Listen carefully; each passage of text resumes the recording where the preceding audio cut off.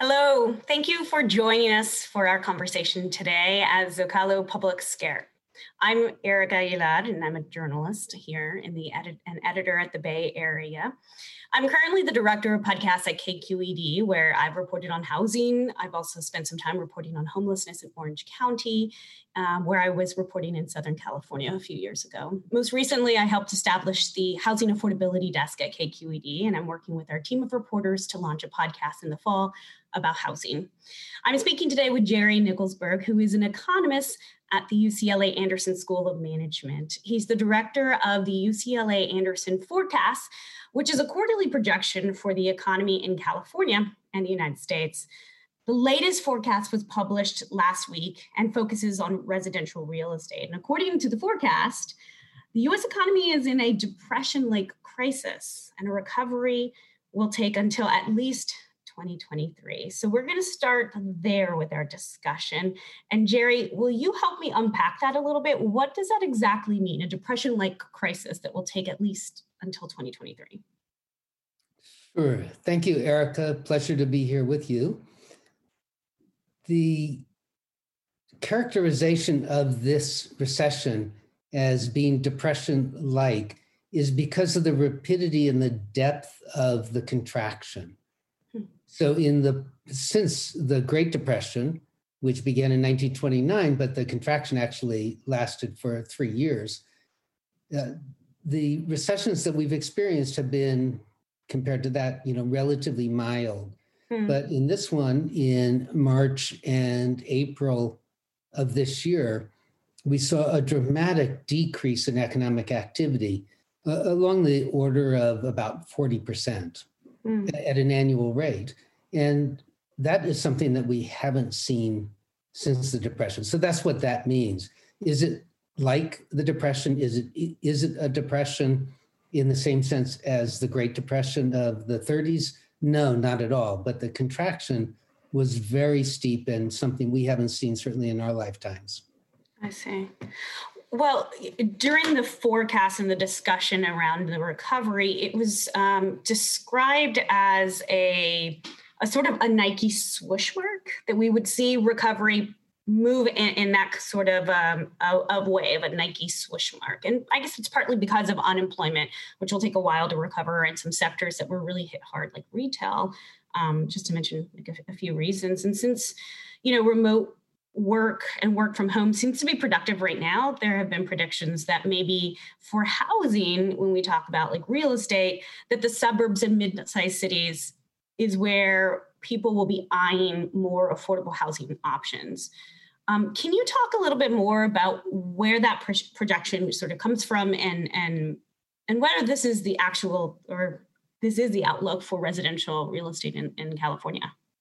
Sure. So let's start with that imagery of the Nike swoosh, which is a very steep decline that I just talked about, but then kind of a slow recovery. But what is really different about this particular recovery is that some sectors of the economy, and where you are in San Francisco right now, is heavy in one of them, technology. They are expected to grow more rapidly than the US economy. And so both income and employment will be growing relatively fast in that sense. But this recession has hit leisure and hospitality and retail and personal services much harder than any other sector. Absolutely. Those happen to be low income sectors. And the expectation is that they will recover much more slowly. And that gives you that long, slow recovery. But I think what's important there is, we've talked a lot about inequality and inequality as it affects housing. And inequality is likely going to get worse in the recovery because these low income sectors are going to be slow to recover. So weak job growth, weak income growth. And the sectors that are high income are likely to grow faster. Yes. So that, definitely has an impact on housing.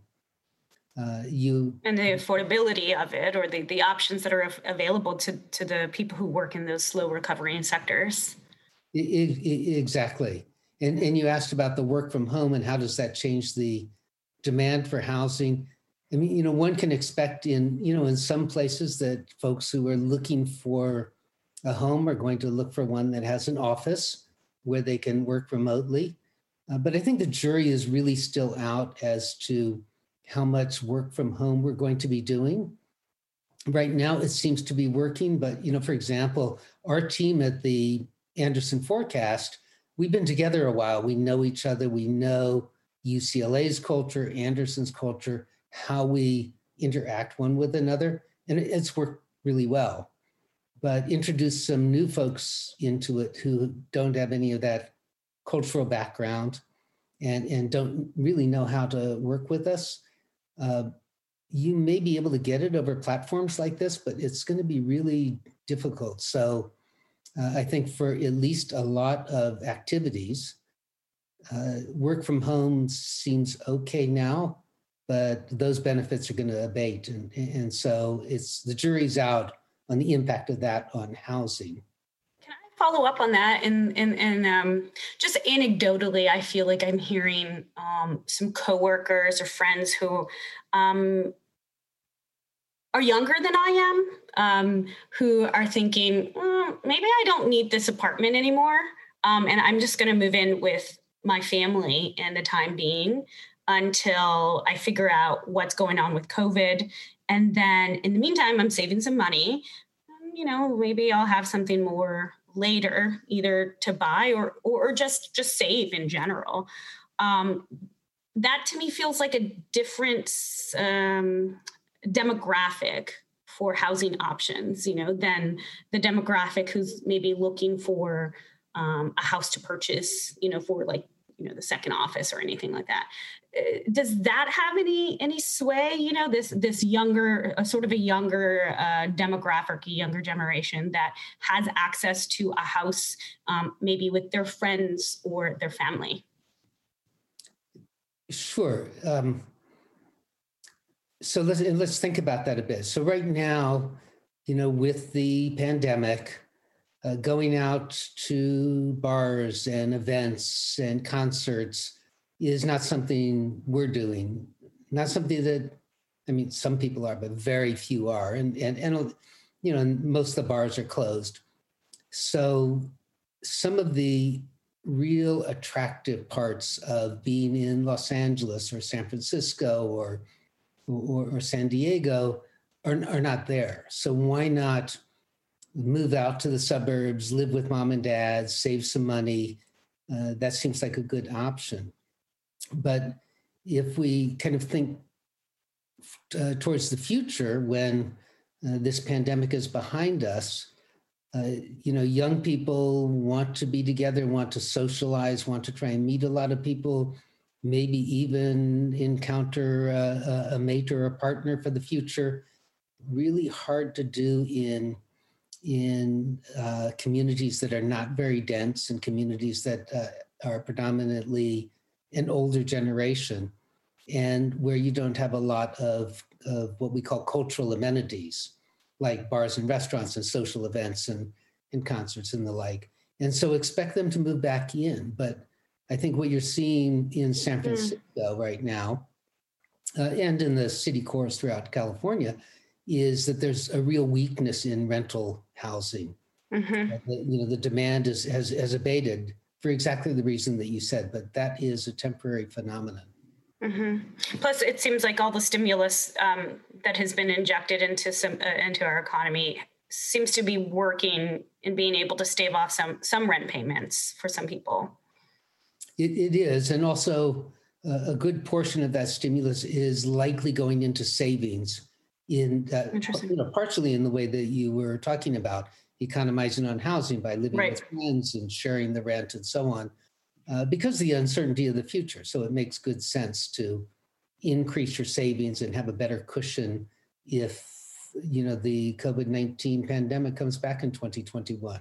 Right. Well, we're seeing these waves. And so I would assume that another stimulus, we keep hearing that another stimulus package is on its way or is predicted to be on its way. And I wonder if that will also have an impact in the number of affordable housing options for people. First of all, we don't know that it's really going to be on its way. There's talk Right. about it, Right. but this is an election year, and it's not clear that much is going to get through Congress in an election year. Mm-hmm. That might be 2021, but there has been discussion in that regard. I think the real issue about housing in California is that it is not very affordable for a number of reasons. One that is frequently pointed out is the stock of housing has not been increasing at a very rapid rate. Mm-hmm. And the second is California is a wonderful place to live. And so the demand for housing in California is not just from Californians, but it's from people in Ohio. It's from people from San Antonio, and people from all around the world. And the way in which that limited stock of housing is rationed is through the market, through higher prices. In April, and April was the second month of this recession, home prices in Los Angeles and San Diego went up, and home prices in the San Francisco Bay Area eased fractionally, but almost imperceptibly. So you didn't get this real pullback, and that's because the demand for housing in California is that great. This is a place where people want to be. That means that housing affordability is a long-term problem. It's not something that short-term fixes will get us out of. It reminds me, though, you and I were talking about the title of this conversation, which is like, will California ever be affordable? And we joked that we would have a 3-minute conversation and be done. Because no. The answer ultimately is no. Can you expand on what you mean by that? Sure. California, prior to the recession, was building about 110,000, 115,000 new homes per year. And if you subtract out the rebuilding of homes that were destroyed in these tragic wildfires, it's around 100,000 homes. Now, it's been estimated by a few people, including the Legislative Analyst's Office, that to bring the affordability of California down to, say, where it was in the 80s relative to the rest of the US, and it was more expensive in the 80s than the rest of the US, but to bring it down to that level, that premium, we would need about 3.2 million more homes. And that's been put into some of the state housing plans as well. So if you think about 3.2 million homes versus 100,000 a year, and the 100,000 doesn't even keep up with population growth, right, we're a long ways away. So how do you get there? Can you just begin to produce 300,000 homes a year? Well, that means triple the labor force. That means about 1 million new construction workers. And prior to this recession, we only had 900,000 construction workers, some of whom were building office buildings or building bridges and repairing California's roads. So where are you going to get the 1 million people? They have to come in from outside. They'll come in with their families. They need to be housed. And you need public safety and schools and grocery stores. So this is just not something where you can throw a switch and increase the amount of housing quickly, even if you change some of the regulations that have limited the growth rate of housing. This is a 20-year or 30-year issue. Gosh, when you say that, when you say like a 20 to 30-year issue, meaning like, just because when I think about housing in California and all, the research that I've done in reporting and talking to experts like yourself, people were talking about this in the 70s, even before that, when they were like, well, when I grew up, all I really wanted was a home because that was really hard to find anyway. Ultimately, what I'm hearing you say is we won't achieve affordability through increased supply, simply because that might be impossible to do in a cinch. But then that leads me to the idea that if that's the case, then we do have to do some type of perhaps subsidized housing. That may be our next conversation in trying to make housing affordable for California. I think that's right, and it should be targeted, right?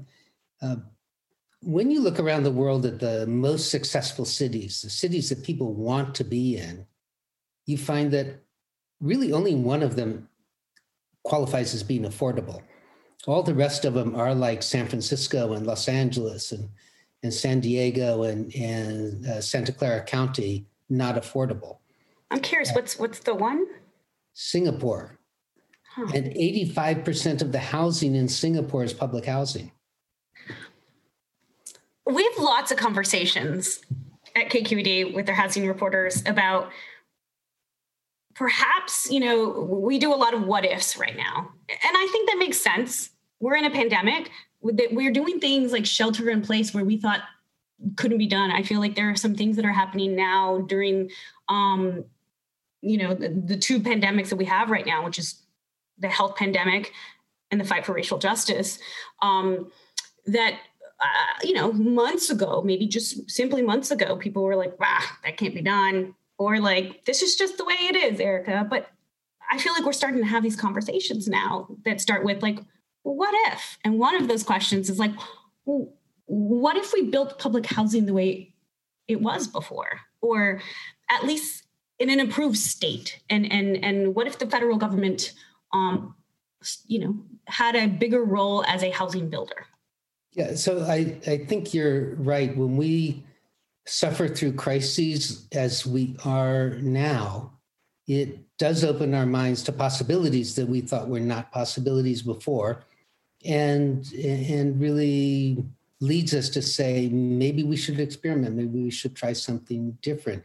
Now, Singapore's a very different case. They have quite limited land and very strong government control of what happens within the country. So this, the Singaporean government and society is quite different from American, but there are places to start. And I think where we start the conversation is, what do we want our cities to look like? What's the socioeconomic demographic compositions that we want?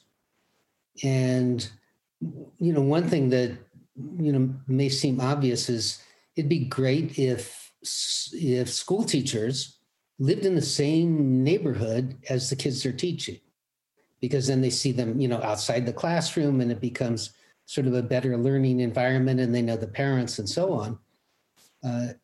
One place that one could start with this is for cities or school districts owning housing, or maybe even taking an equity position in housing, so that they help it make housing affordable for their teachers to live in that community. And we've seen that in school bonds, and recently passed housing bonds. San Francisco is one of them too.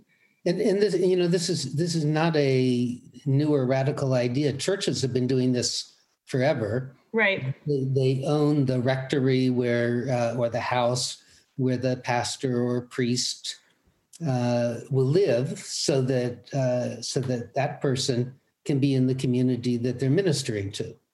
Mm-hmm. So it's not a novel concept, but it's one that could move along the same lines. And you talked about one of the central issues of our day, which is reform of the justice system. Mm-hmm. And part of that seems to me the reconnection of public safety officers with the communities that they're in. Well, maybe living in those communities helps that, and if those communities are and if that can be subsidized, that can also begin to address some of the issues. It's certainly not a solution, but it's sort of a long-winded way of saying, maybe this is the time to reimagine how state and local governments deal with housing, given that the short answer to our question of the day is no, California housing is not going to be affordable in the near future. Mm-hmm, mm-hmm. And going back to this idea about, the call for reforming our criminal justice system, or in a very, I guess, immediate term, our policing system and the calls for defunding police departments, to me, that feels like a call for a redistribution of a city, municipalities or a government or a county government's budget toward other things, such as housing for the community. So it's just interesting to me, like, this moment that we're in 2020 is an inflection moment. It's an opportunity, I believe, to do the things that we thought that were just not doable, or that the barriers just seem too big to jump through. And, again, going back to this sheltering in place, the fact that we did this in a collective sort of matter. America has this idea of, the individualist, but I feel like in this moment, especially as we're sheltering in place together, or at least some of us have that privilege of sheltering in place while others may not, it feels like this is a moment to maybe think about a collective good. What can we do together to help solve housing affordability in California? So I don't know. Ultimately, I'm not sure I'm coming with a question per se, other than like a rallying cry to figure out let's be imaginative. Let's say, what if? Let's say, let's go back to that idea that, I don't know, that we just didn't think was on the table, and I don't know, revisit that. Do some consideration. And for housing, I just believe that this is California's inflection moment. This is the opportunity where we can decide that we won't be satisfied with what was before. I think you're right that there is an opportunity here. And it's, it's an opportunity to reimagine our cities and how our society holistically functions together. And that really includes housing and shelter. But it is not guaranteed that we're going to do that. Another Bay Area journalist, Connor Doherty, just published a book called Golden Gates. And what's interesting about that book is that he looks at the various forces that have affected housing in California. And, it's easy to say, well, that's just NIMBYism and so on, but there actually are externalities. A community is not just where you live, but it's characterized by everything you get from everyone who lives around you and the nature of that community. Mm-hmm. So there are externalities to just having kind of unfettered construction of new homes wherever kind of the money wants to take it. Mm-hmm. That creates political forces that tend to be conservative in the sense, not in the red-blue sense, but in the sense that this is my community, I like it, this is where I've lived a long time. And in the sense of risk. Yeah, I don't really want it to change. Mm-hmm. So it is certainly not guaranteed that as we go through kind of looking at these other serious issues that we're dealing with, between social justice and inequality and healthcare, that housing is going to be wrapped into that in our thinking about what California is going to look like in 2030 or 2050. Mm-hmm. I'm glad you said something about character, because, that often comes up when we talk about housing and neighborhoods is like the neighborhood character or the area's character. And I've always thought about character being exactly what you said, which is the people, right? The people who bring their culture and their creativity, their friendliness, that to me is what brings character to a community. And so I'm stepping back a little bit into the beginning of our conversation when we talked about, so if you believe the jury is still out about the suburbs sort of seeing increased interest, or mid-sized cities, then to me, it seems like people will still need to be together to stimulate collaboration, creativity, productivity, to feed off of each other's character. then there will be this continued demand for housing near these job centers that we think about, like San Francisco, for say. So I just wondered that does this desire or thirst for what we have seen in the last few years, where private capital sort of chases the construction of luxury housing, or what some might call like Class A housing, will that like sort of thirst still continue for the high end housing, or might it become more of a thirst for housing? Like, what I guess ultimately what I'm saying is, what will become of that high end housing that is either in the pipeline or currently being constructed? Do you feel like is there still demand for that in our urban centers? So Professor Richard Florida, who is at University of Toronto and NYU, his view on this is that a lot of that demand for luxury housing is consumption demand by people who like being in the city, but they don't need to be in the city for work. So these are wealthier individuals or households. And as a consequence of the COVID-19 pandemic, there is more of a move of this demographic out to places that are maybe a little more comfortable for them in terms of their health, because they tend to be older, and also bars and restaurants are not as comfortable as they were pre-pandemic, right? And so he sees this as an opportunity for cities to basically reset, and that high-end luxury housing boom that we've seen here in California, we've seen it in New York and in London, that maybe that is over with. And I think we're seeing some of that indeed occurring. You get kind of a less of it in Los Angeles, because Los Angeles so spread out. Can be a little bit more of a suburban city. And so you have less density, but there's still, maybe some of it, especially the high-end apartments in or condominiums in downtown. The other part of this is the demand by wealthy individuals who live elsewhere, who are in China or in the Middle East or in Russia or the UK. To get to their homes in California means they have to fly on a long flight.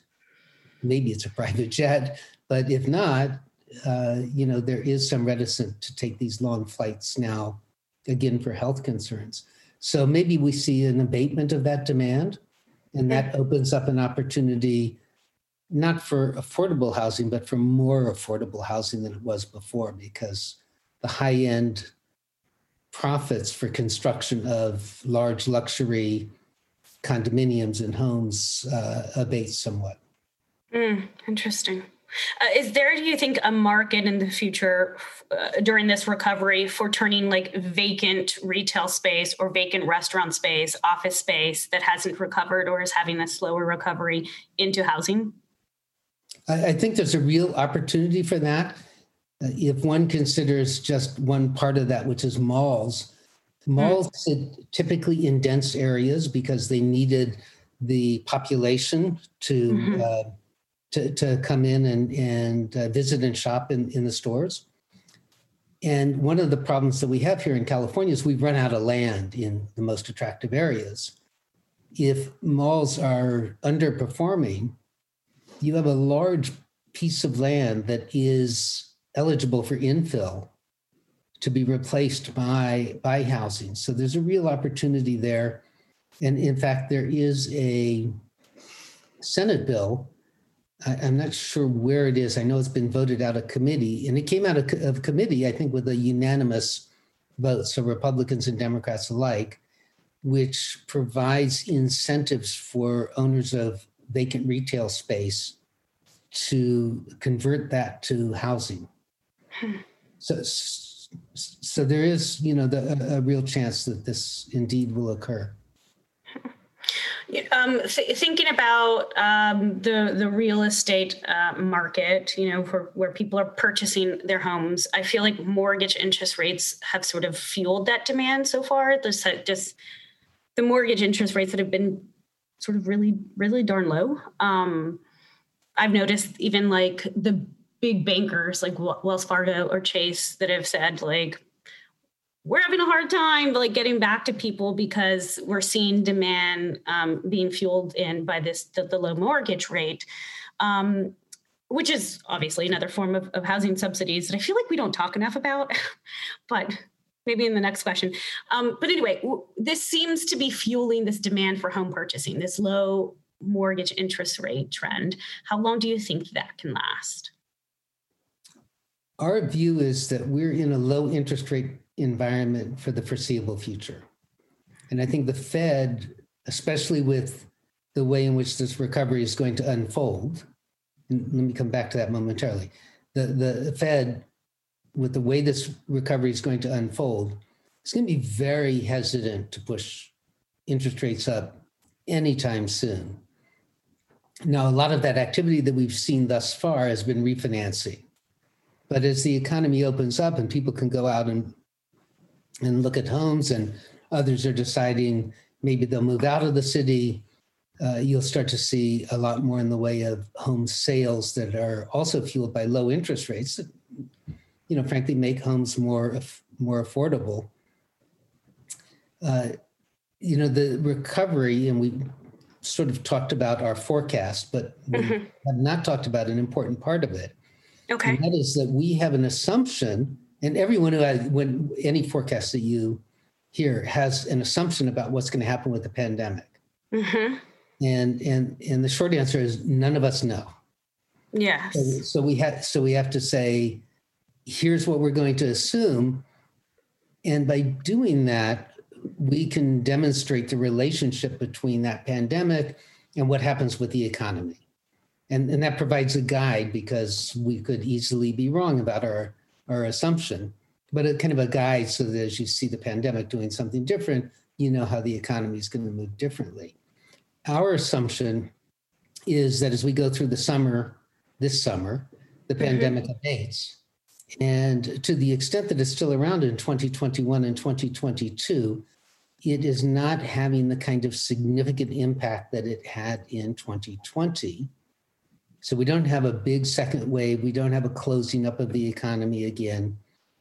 Maybe we have a vaccine, or maybe the pandemic just abates, as they do sometimes. That's the assumption that we have.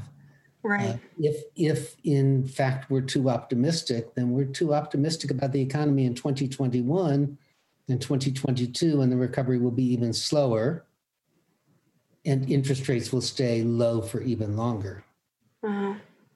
Which leads me to think that if interest rates stay low, there's perhaps some sector, some people who have the money saved up and can go off and chase, a mortgage and a house.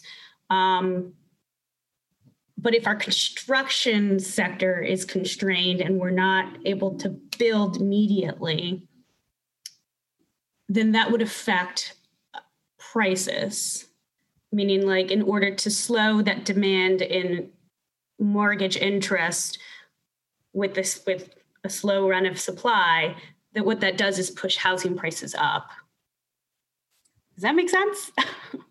Yeah, right. And that's an interesting question. So we've been constrained, at least in the last few years, by a shortage of construction workers.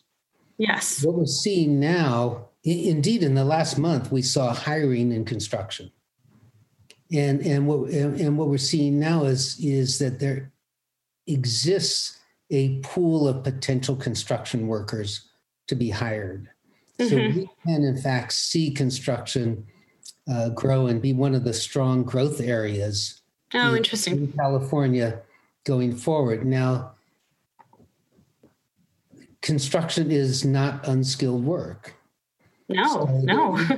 There is a policy issue here, which is that we have a lot of low-income folks who have lost their livelihoods in leisure and hospitality and retail and in other services, whose jobs, if they come back at all, are not going to come back for years, but who could receive training to move into the construction trades and provide that additional pool of labor so that that sector can grow and we can have more housing than we would otherwise anticipate.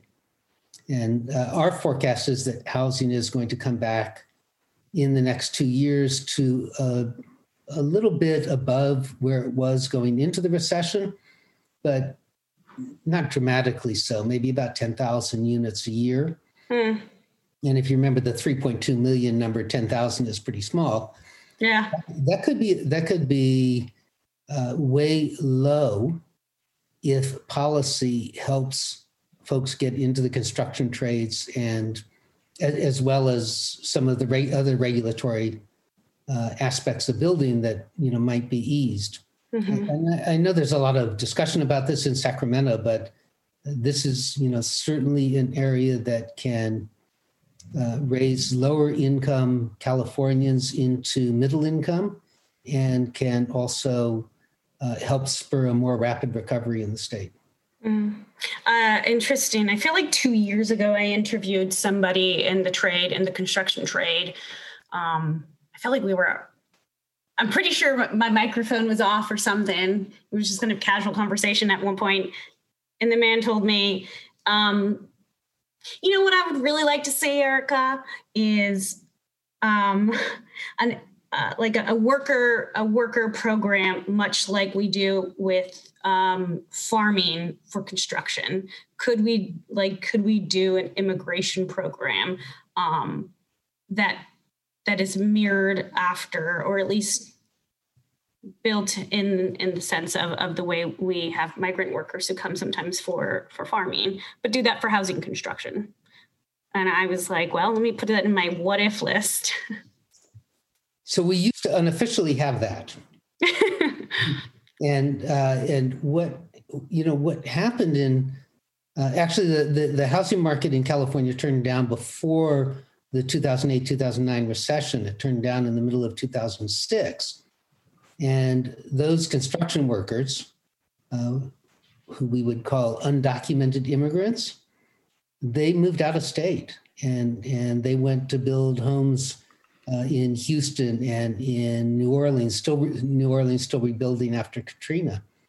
And then with the immigration policies of the current administration, that workforce is not here. But we do have an opportunity to have a jobs program that would train unemployed Californians who are coming out of some of these service industries to enter into construction, and that would increase the supply of housing. So will it make California affordable? No, but will it make it less unaffordable? Yes. I want to squeeze in another question about rents, if you don't mind, as we turn to wrapping up our conversation here. So I think what I remembered is you're saying that rents right now seem to be a little bit under pressure.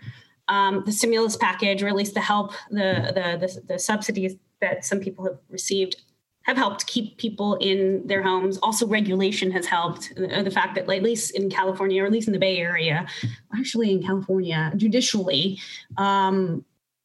eviction court is basically closed, except for emergency cases. So some of this seems to be helping some folks, right? But as we think about COVID continuing, or put the potential for it to continue until we find a vaccine, is there sort of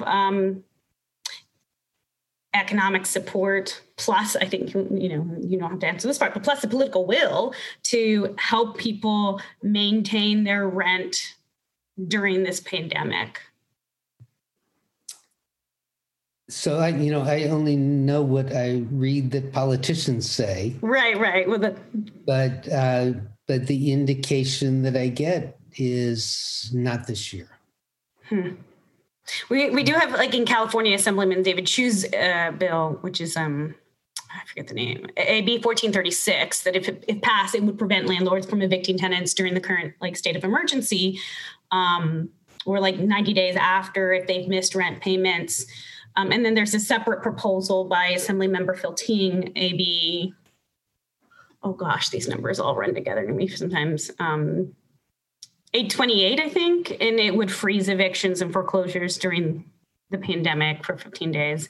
Anyway, all I'm trying to say is there seems to be legislative movement around it. What I'm wondering is, and then there's Senate Bill 1410, which is Adkins' bill about tax credits, giving tax credits to landlords that would equal the value of their missed rental payments that landlords could get like cash now by selling them into an offset market.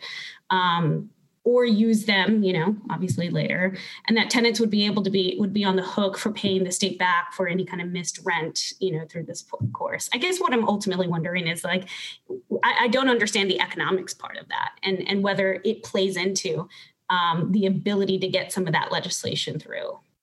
So I think this is, these are things for the short term, right? That if you have a crisis for a few months, everyone feels a collective need to do their part and pay some sacrifice. Right. It's not long terms. And you began your question with what happens if we have a long-term pandemic that lasts 2 or 3 years, as for example, the influenza pandemic of 1918, 1919. If you have these kinds of measures that go for several years, the impact on landlords the impact on housing is going to be twofold. One is that landlords will be selling their buildings at a discount, so they'll be taking a capital loss. The second is this makes it much riskier certainly to build rental housing, but also maybe to build housing in general. And so you'll have less housing coming from the private sector. And the idea that we're going to have construction be one of the strong sectors that lead us out of this recession, that just kind of goes by the boards. And that was one of the ways to, in fact, help the growing inequality in California by providing the pathway to these better paying jobs. So a short-term assistance in the midst of a crisis, it works. In the long term, the disincentives are really fairly powerful. And I think there's a lot of empirical evidence that would suggest that. Interesting thing to think of. One last question before we wrap, a short, hopefully one. Is there an indicator, it's kind of my favorite thing to ask lots of housing experts and economists, is there an indicator that you sort of, that I even should keep my eye out to see, for housing recovery? What piece of indicator, what marker are you looking to watch and see how it performs and changes that might give you an indication that housing affordability may be turning in the right direction? We have several price indices, and they are the FHFA's Home Price Index, which is quarterly. The California Association of Realtors publishes a median price in California and by regions in California, and the Case-Shiller Home Price Index in 3 cities in California. None of those show that this recession has had much of an impact at all on affordability and easing the lack of affordability. And the other index that I would keep my eye on is new permits. And building permits. Building permits for houses, yes. And the census publishes this once a month. That'll tell you if builders looking at the housing market think that the housing market is going to improve in such a way that it's profitable to build new homes. At UCLA, at the Anderson Forecast, we do a twice monthly survey of 6 cities in California on multifamily housing building sentiment, looking out 3 years. Mm-hmm. And so far, I mean, the last one we took, builders were pessimistic but they're still building. And so that's something to, kind of look at. When they're pessimistic and stop building, then you know that the market is declining. But thus far, we really don't see the kind of implosion in the housing market that we saw in the 2008 recession, or that we typically see in recessions. Very interesting. We should leave it there because I think we're a little over time. We'll have to close there and have a conversation, continue online. Thank you everybody out there for listening and for tuning in. This talk will be on Zocalo's website and on the podcast tomorrow. Jerry, thank you so much for having this conversation with me and enlightening all of us. I hope we will continue this conversation online, reach out, social, or on the website. Thank you very much for joining us. Have a good day.